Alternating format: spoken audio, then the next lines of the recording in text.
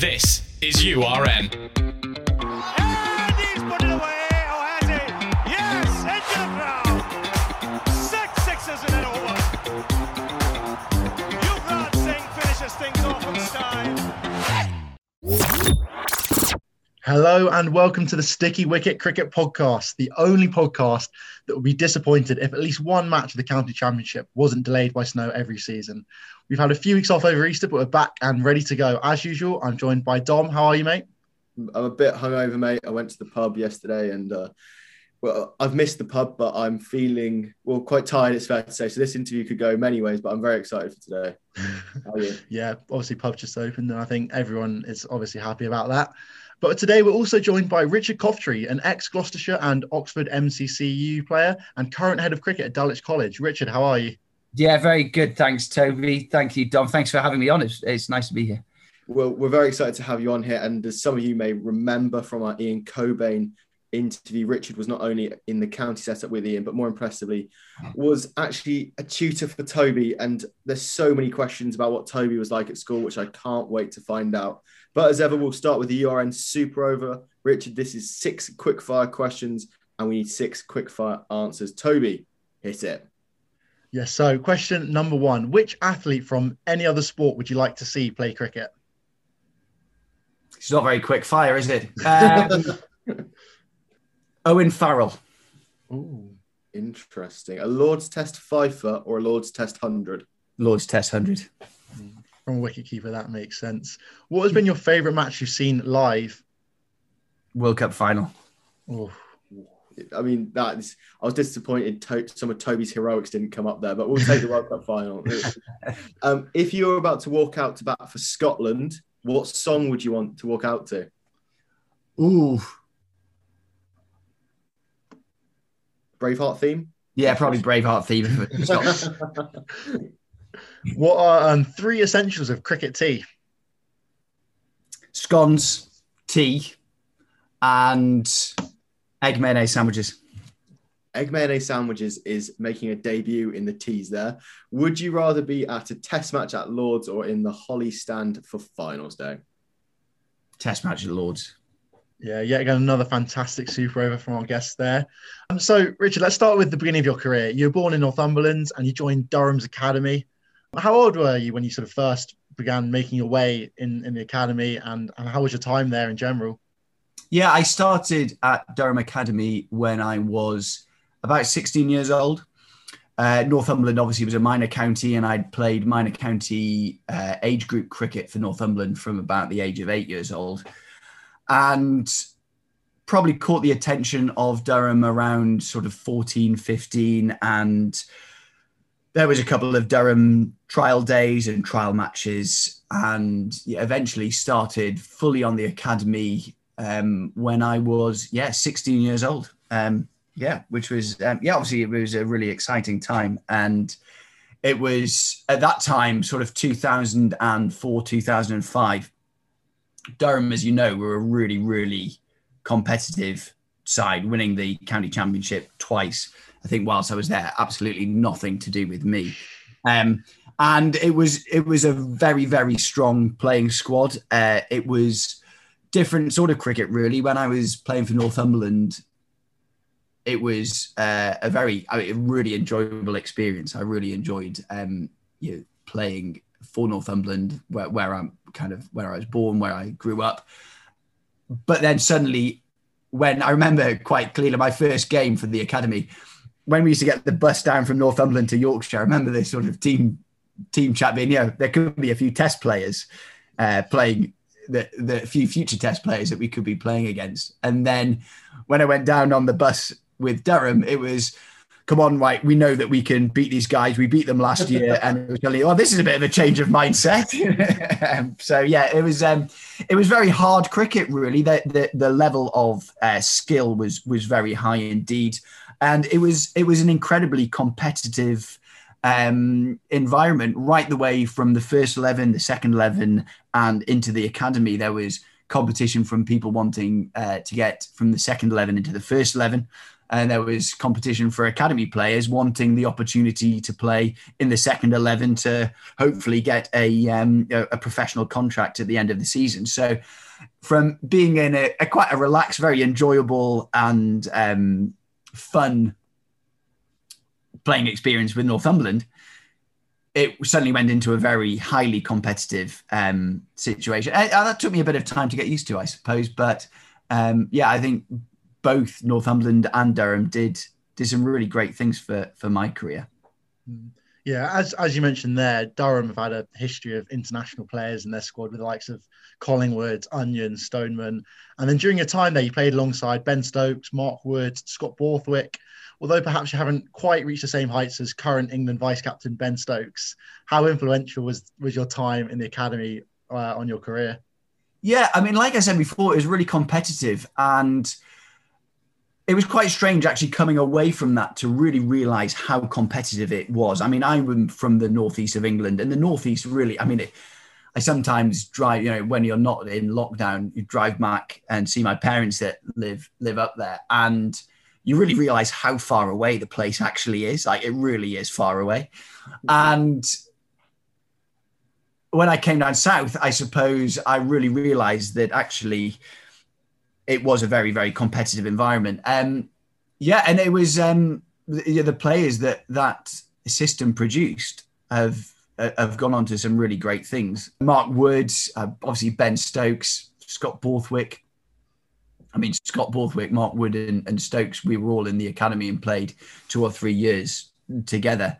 Mark Wood used to drive to my house, and then we used to drive down to training. And I still remember driving him back one day and him saying, just not sure I'm going to make it. I was like, no, hang on in there, Woody. I mean, look at him now. He's bowling thunderbolts for England and has been very successful.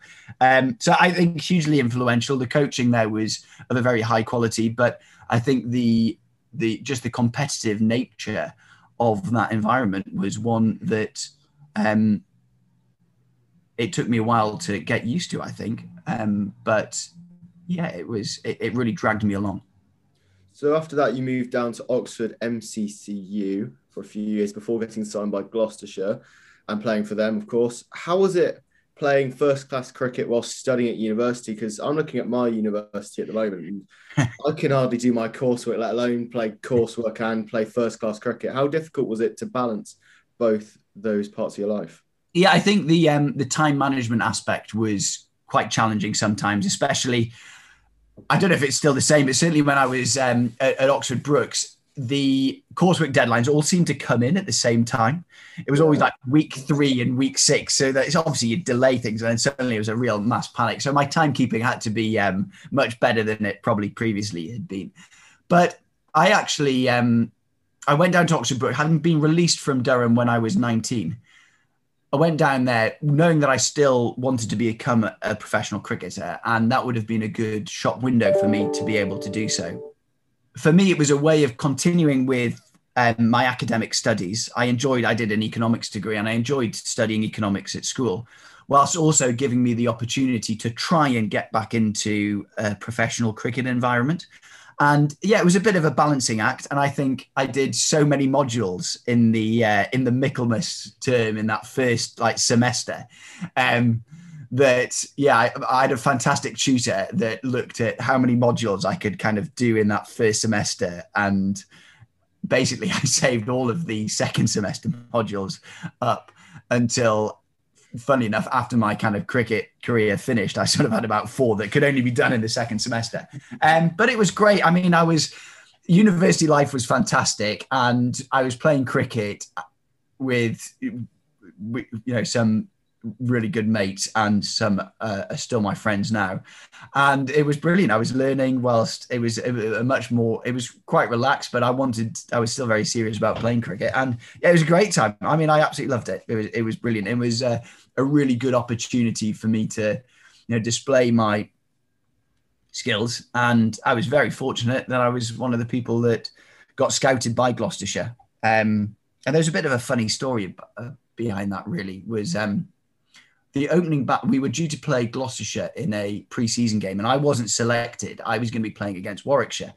And as I'm sure is still the case, Wednesday was the kind of student night out, wasn't it? And I'm sure it's still the case. And this game took place against Gloucestershire on a Thursday morning. And I was sort of with my mates on Wednesday evening, and I had this option, a dilemma really. What do I do? Do I go out and just go down and help out and kind of, put my sunglasses on and just, be around the team that was playing on the Thursday, or do I stay in just in case something happened? And I don't know what happened, but I got a phone call at 8 o'clock the next morning. I made this decision, I'm going to stay in, and I got a phone call from the head coach, Graham Charlesworth, saying that the other opening batsman had gone to there was a takeaway called Rice Box on Cowley Road, had gone there and he got food poisoning, and would I be able to open the batting? And had it not been his very distinctive voice, I thought it'd be a complete hoax.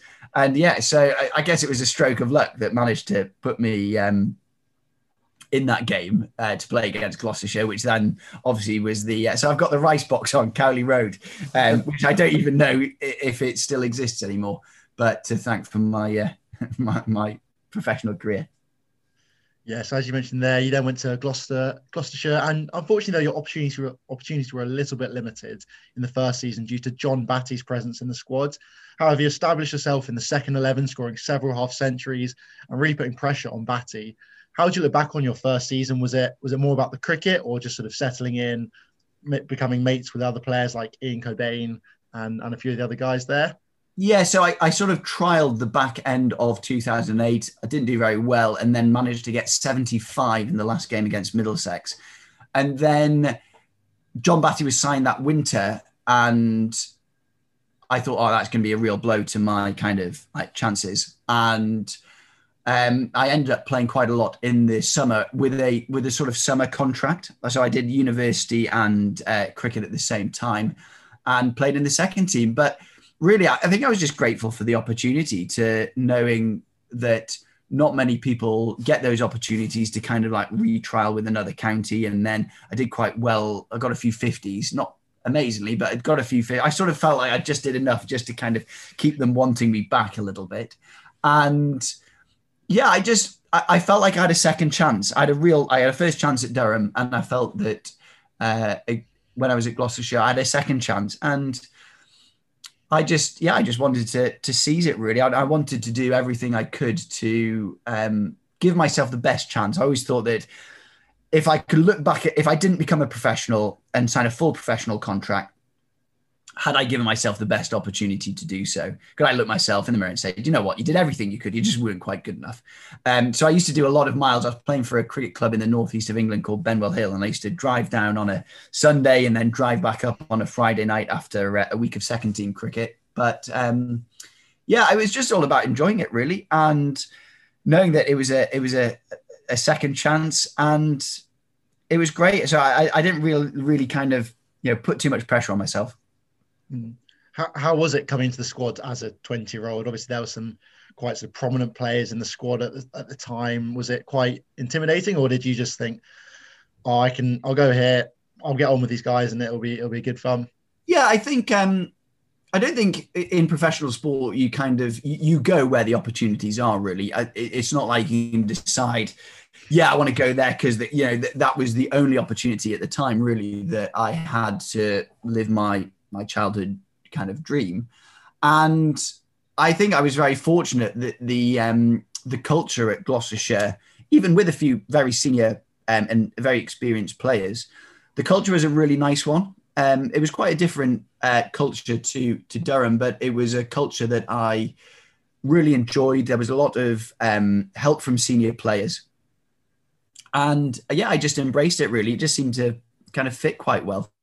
And I didn't go in wanting to try and make friends. I just wanted to do my best, and I wanted to listen to those experienced players, and they were very good at giving advice, and they were very, I guess, secure in their place, and were able to, and were really willing to give that advice. And I really just enjoyed it, I think, more than anything. So that advice you were given led you to become the first choice wicketkeeper in 2011, where you equalled the record number of catches in an innings for Gloucester with 6. You can tell we have done our research.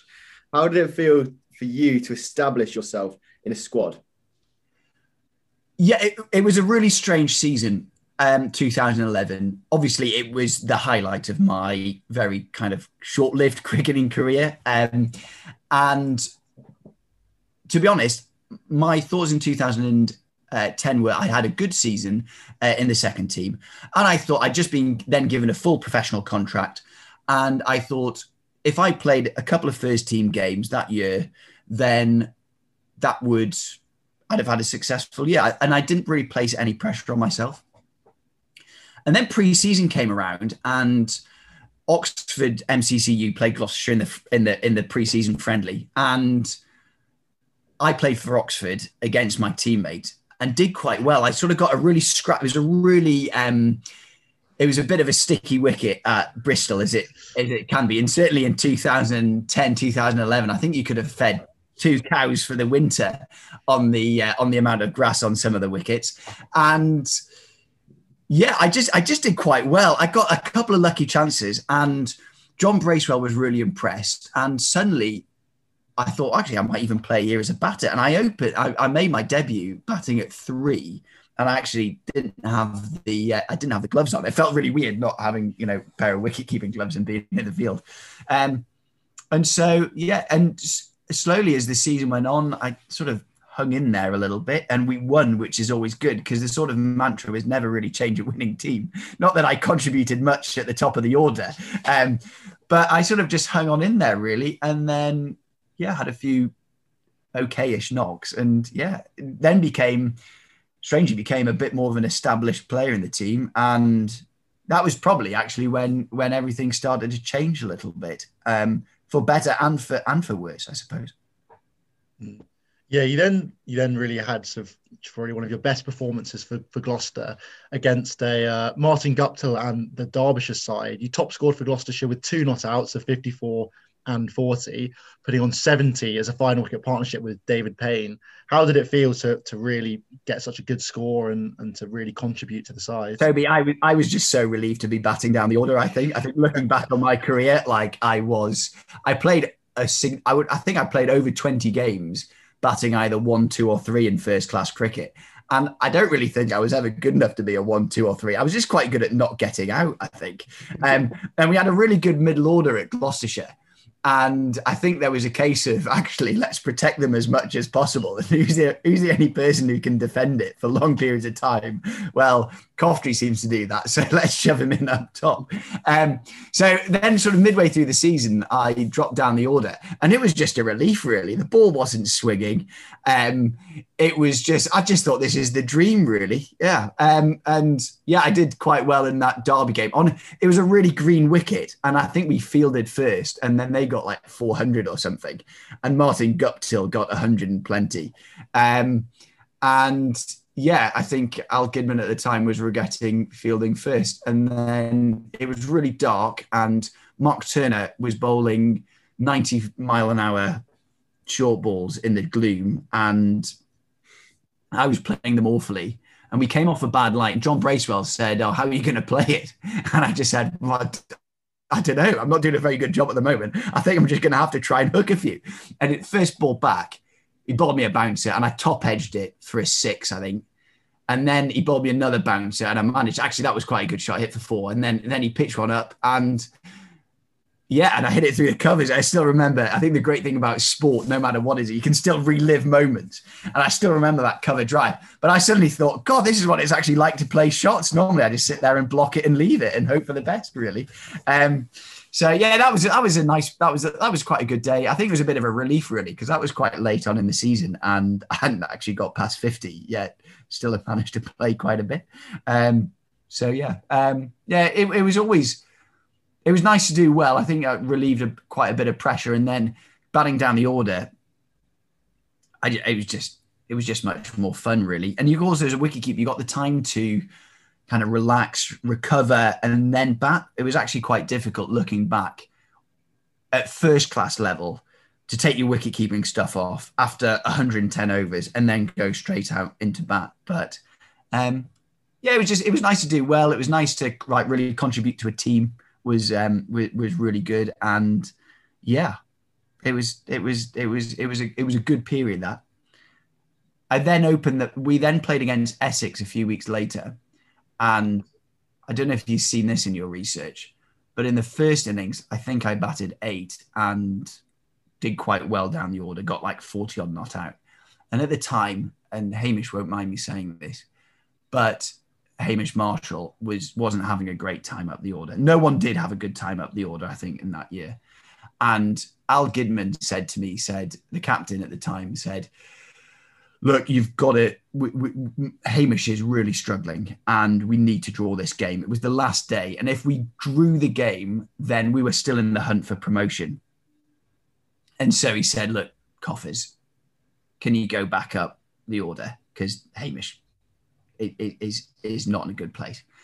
So I'll never forget. I was like, well, Skip, I've really enjoyed my time down the order, but obviously, the team is much more important than, my individual success. And if that's what the team needs, then yeah, absolutely. And then Maurice Chambers, who used to just get me out for fun, he bowled the first ball and I was caught a second slip for a golden duck. And I walked back and Alex Gidman would have been batting 4 or 5, I think, at the time. And I remember it was at Colchester and the changing room's tiny. I remember just sitting next to him and going, well, that plan backfired, Skip, didn't it? So yeah, it was, a comedy of errors, but yeah, it was nice. You've mentioned quite a few of the great Gloucester players down the years there. So Hamish Marshall, you didn't mention them, Matama Elitharin, Irish all-rounder Kevin O'Brien, as well as future New Zealand legend, it's fair to say, Kane Williamson. Yeah. All in that squad. What was it like being in that squad, looking back now, looking at all those great names who've represented their country? Do you ever look back and think how lucky you were, or when you're in that sort of position and they're just colleagues, is that different to just working in any school or any situation you currently are in now? Yeah, I think one thing that really surprised me when I first went into professional cricket, I suppose, was these people would be my idols that I used to watch on Sky Sports, and then suddenly you were sharing a cricket changing room with them. And it sort of surprised me how just normal they were. I was sort of I don't know what I was expecting, but that when I was at Durham, I look back now at the Gloucestershire players especially I suppose even the Durham players that I played with, and what they've gone on to achieve. And I feel really lucky in a way that I was just a part of their journey and kind of saw a part of their journey. And so I feel really lucky for that. Obviously, Murley at the time, he'd taken 800 Test class wickets, and Gloucestershire had made sure everyone in the ground knew that because his squad number was 800. And I don't think that was even allowed, but I don't think anyone questioned it. And yeah, it was to keep wicket to him. I look back and I do have to sort of pinch myself a little bit. Also, it was 2020 cricket. I don't know what on earth I was doing playing 2020 cricket, but I remember I used to always practice like one-handed catching, and he bowled at me in some practice and I was just doing some one-handed takes. And I think John Bracewell saw that and thought, well, if we've got him as a spinner, he seems to be keeping quite well. He's keeping to him one-handed. Let's put him in the team. So, if as he inevitably did, got quite a few people out, then I was in his eyes at the time the best player to take the wickets or have it behind the batter, and that was just really special. Kane, he arrived at Gloucestershire right at this kind of start of his career, and he would have been 21, I think, 2021. And what was amazing was just the maturity and clarity in his thought really was incredibly impressive. I don't think he actually had a particularly great season, but just the way that he thought about the game, the way he spoke about the game, and the way that he spoke about like recovery. I remember he used to take, he probably still does, he took his guitar everywhere with him.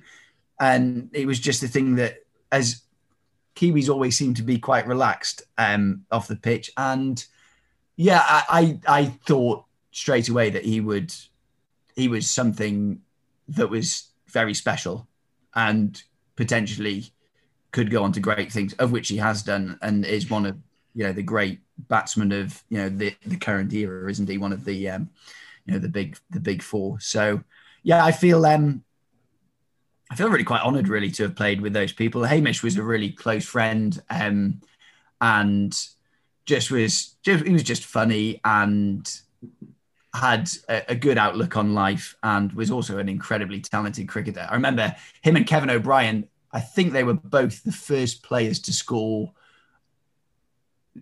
Gloucestershire was the first team to have two players score 100 in a T20 game, of which Kevin O'Brien and Hamish both got hundreds. And it was like the easiest match fee I've ever done. I mean, even though I was like batting 8 or 9, I don't even think I even came close to putting my batting pads on. And Middlesex were never going to get that total. And you just had to catch 3 or 4 balls. And yeah, it was quite an easy day's work, really. But yeah, I think going back to the question, I suppose it was just it was a real honour to play with those people and to learn from those people as well. I think it was really quite special. Yeah, there does seem to be something with sort of top class batsmen and guitars. I guess you got Kane Williamson and Steve Smith obviously posted that video during the last IPL. So I guess maybe that's the trick to being a Well, I mean, I think I tried to take it up, and there's probably Ian Cobain, because I lived with Ian Cobain for a little bit, and he'd probably testify that if that's the key to cricketing success, then my failure at the guitar is probably maybe one of the reasons why I'm now a teacher. Yeah, while at Gloucester, you worked quite closely with Jack Russell, an England legend. And when asked about you, he was very complimentary, saying you had a wonderful mixture of natural talent and strong dedication. How was it working with such a fantastic keeper? I mean, that really was, something special. And probably you talk about playing with some of those great players. That was a real honour for me. My grandfather was the person that got me into cricket when I was sort of 6-7 years old, and probably even before your time, lads, was the really successful Gloucestershire side of like the early, like the late 90s, early noughties, where they won loads of those C&G Cups. And I remember watching them on Channel 4 at Lords, and my grandfather saying, "You've got to be like that. If you want to be a wicketkeeper, he's the best there's been." And yeah, he was my absolute idol, really. I mean, obviously people joked when I was at Gloucester, you just want to be Jack Russell, don't you? But I used to kind of think, well, who wouldn't want to be Jack Russell? Like the man's an absolute legend. And when I first, because he came to watch me when I was at Brooks, playing for the Oxford MCCU, and he was the one who made the phone call to ask me to come down and trial. And genuinely, I thought it was a hoax. Like, it was the kind of prank that any university student who used to, take the mick out of me for wanting to be Jack Russell. Because I was at university, I had like long hair, because, it was, haircuts are expensive, weren't they? It's either haircut or beer, and there's only one winner there, isn't there? And I genuinely thought it was a hoax. And then it was about kind of like a few seconds in the phone call, I was like, this isn't a hoax.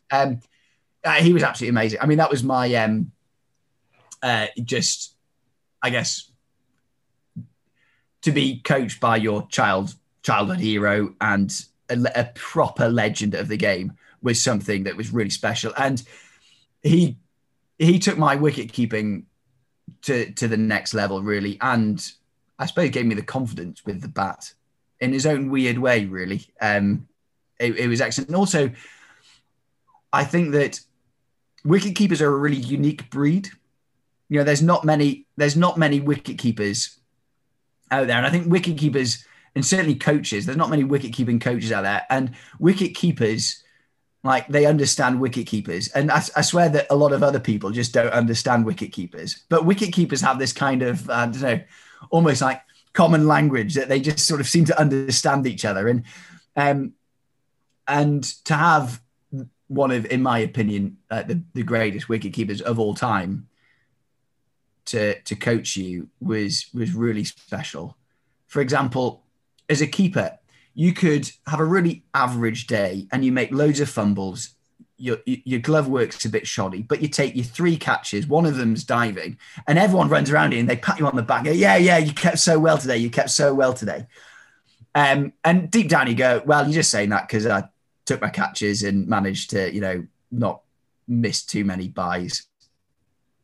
But what Jack was really good at was he'd send me some text messages at like 1 o'clock in the morning when he'd been watching the footage online or something.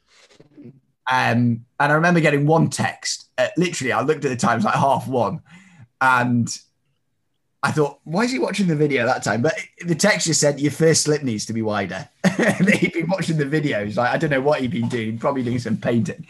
And then I woke up at 8 o'clock. I was like, your first slip needs to be wider. It was the first text message that I saw.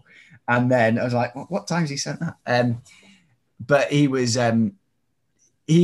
say, when you had that game where you didn't take any catches, but you didn't drop a single ball all day, your footwork was really good. He'd be like, yeah, I thought you kept brilliantly there. And that was really quite special and quite important, because a lot of people don't really understand wicket keeping and its kind of nuances, but he really did. Jack Russell, famously quite a unique character, famously or infamously, depending on your views on this, wouldn't brush his teeth, so the batsman would smell his bad breath and move away from the crease, increasing the likelihood of stumpings. Was that ever a discussion with your coaching with Russell? Did he ever say, mate, you got to drop the toothbrush? You got to drop it if you want to move up to that next level. I actually hadn't heard that one about the teeth. I mean, it doesn't surprise me that that's what he'd say. Whether he actually did it or not, I don't know. But no, it wasn't. Thankfully, I don't think I've got any fillings to date. But if I didn't, yeah, that's hilarious.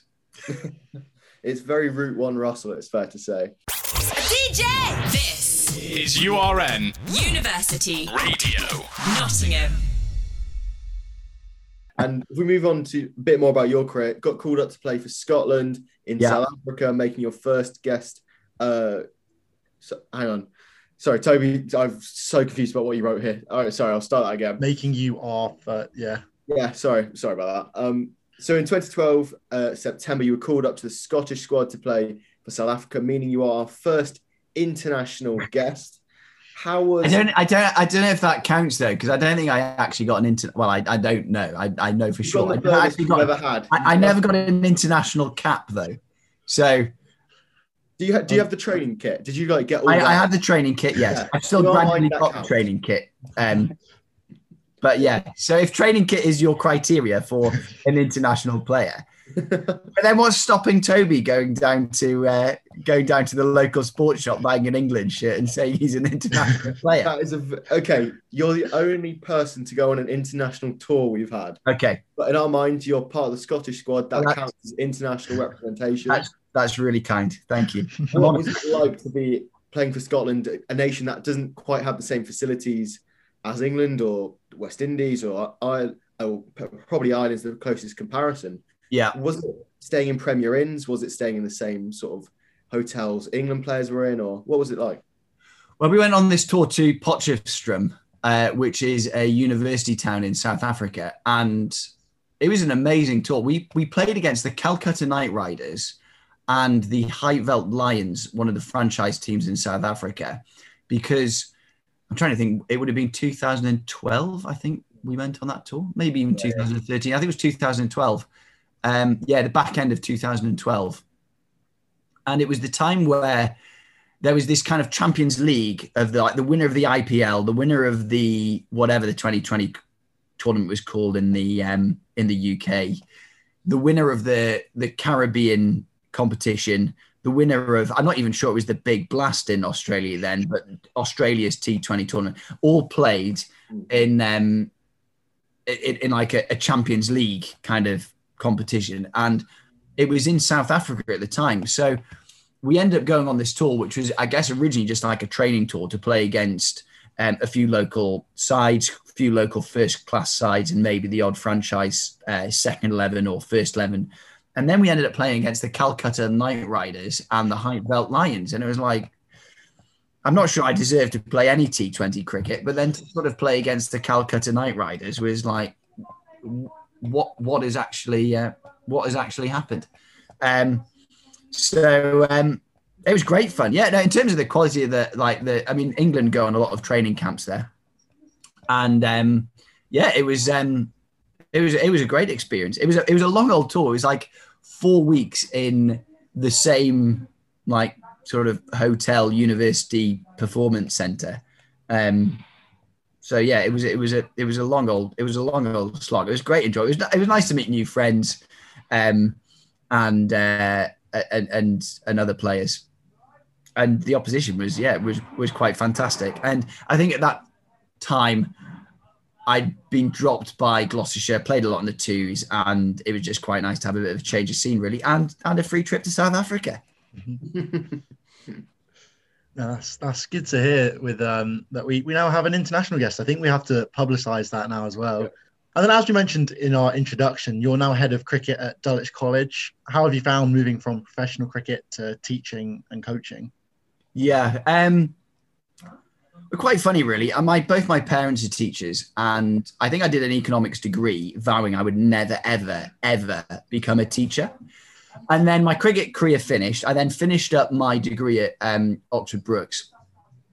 And I was sitting on my mate's stairs, and I was really a bit of a loss. Like, what on earth am I going to do?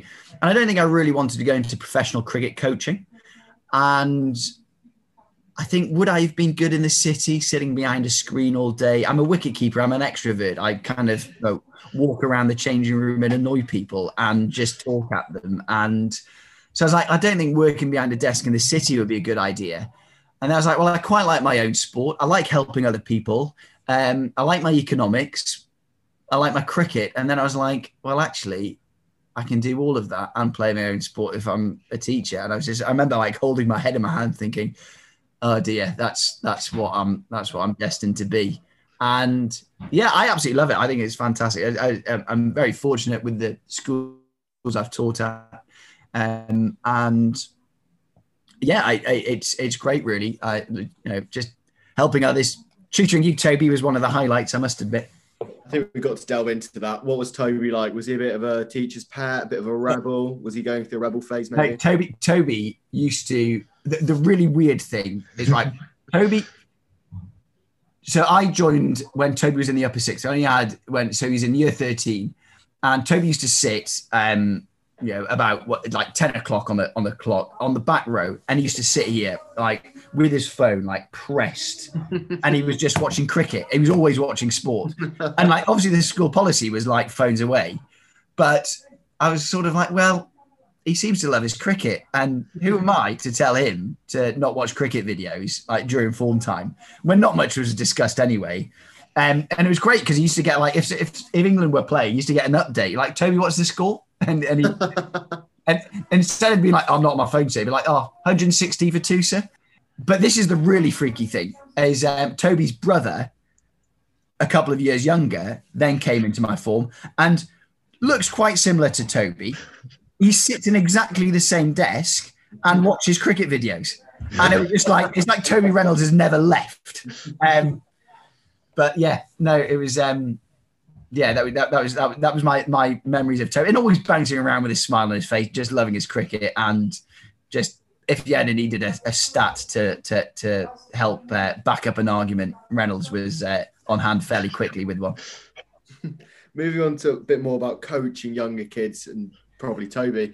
What's the hardest thing about coaching players who might not be as interested in cricket and just developing their skills? How do you engage kids with cricket?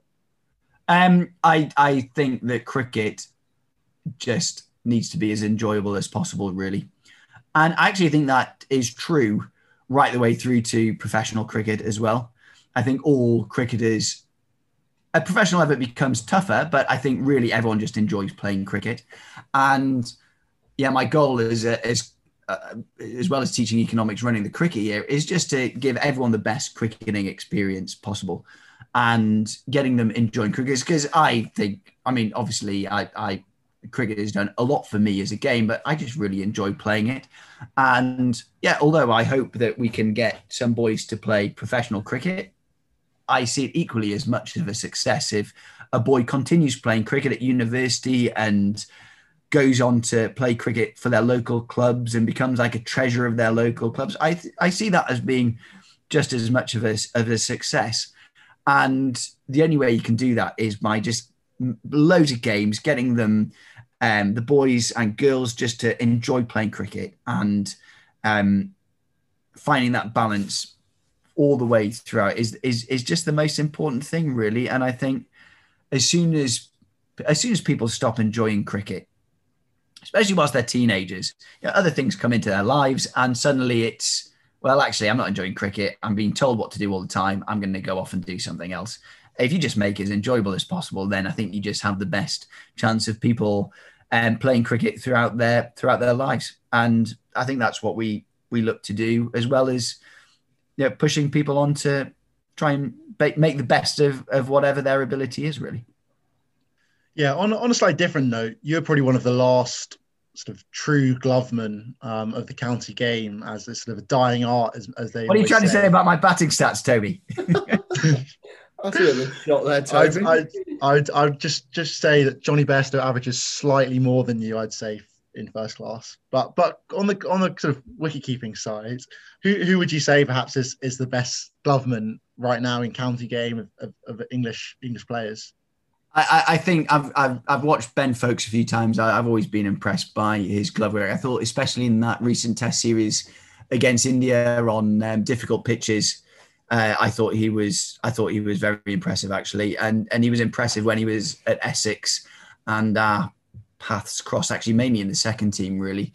I thought he was of a really high caliber, really, and yeah, I think you're right, isn't there? There's an interesting balance still, isn't there? The debate of, I think now in professional cricket, being a batsman has more of a weighting.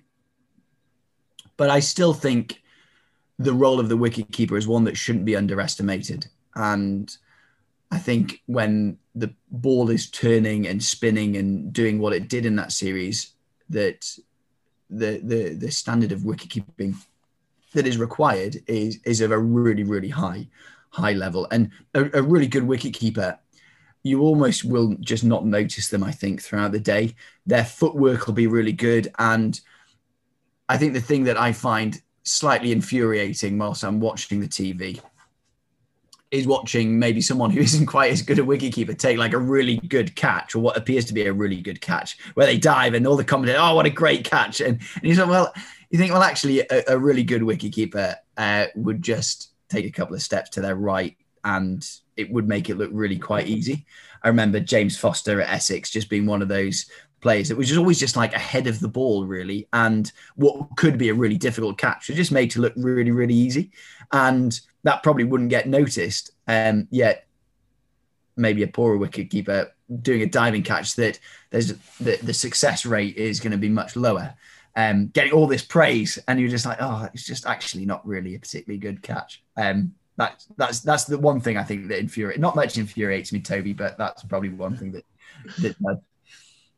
So one last question and a bit of a overlook of your whole career. What one tip would you give a young Richard Coftree before he took the pitch against Derby for his debut? Enjoy every moment. And the big downfall of my career was in that year in 2012, I put far too much pressure on myself.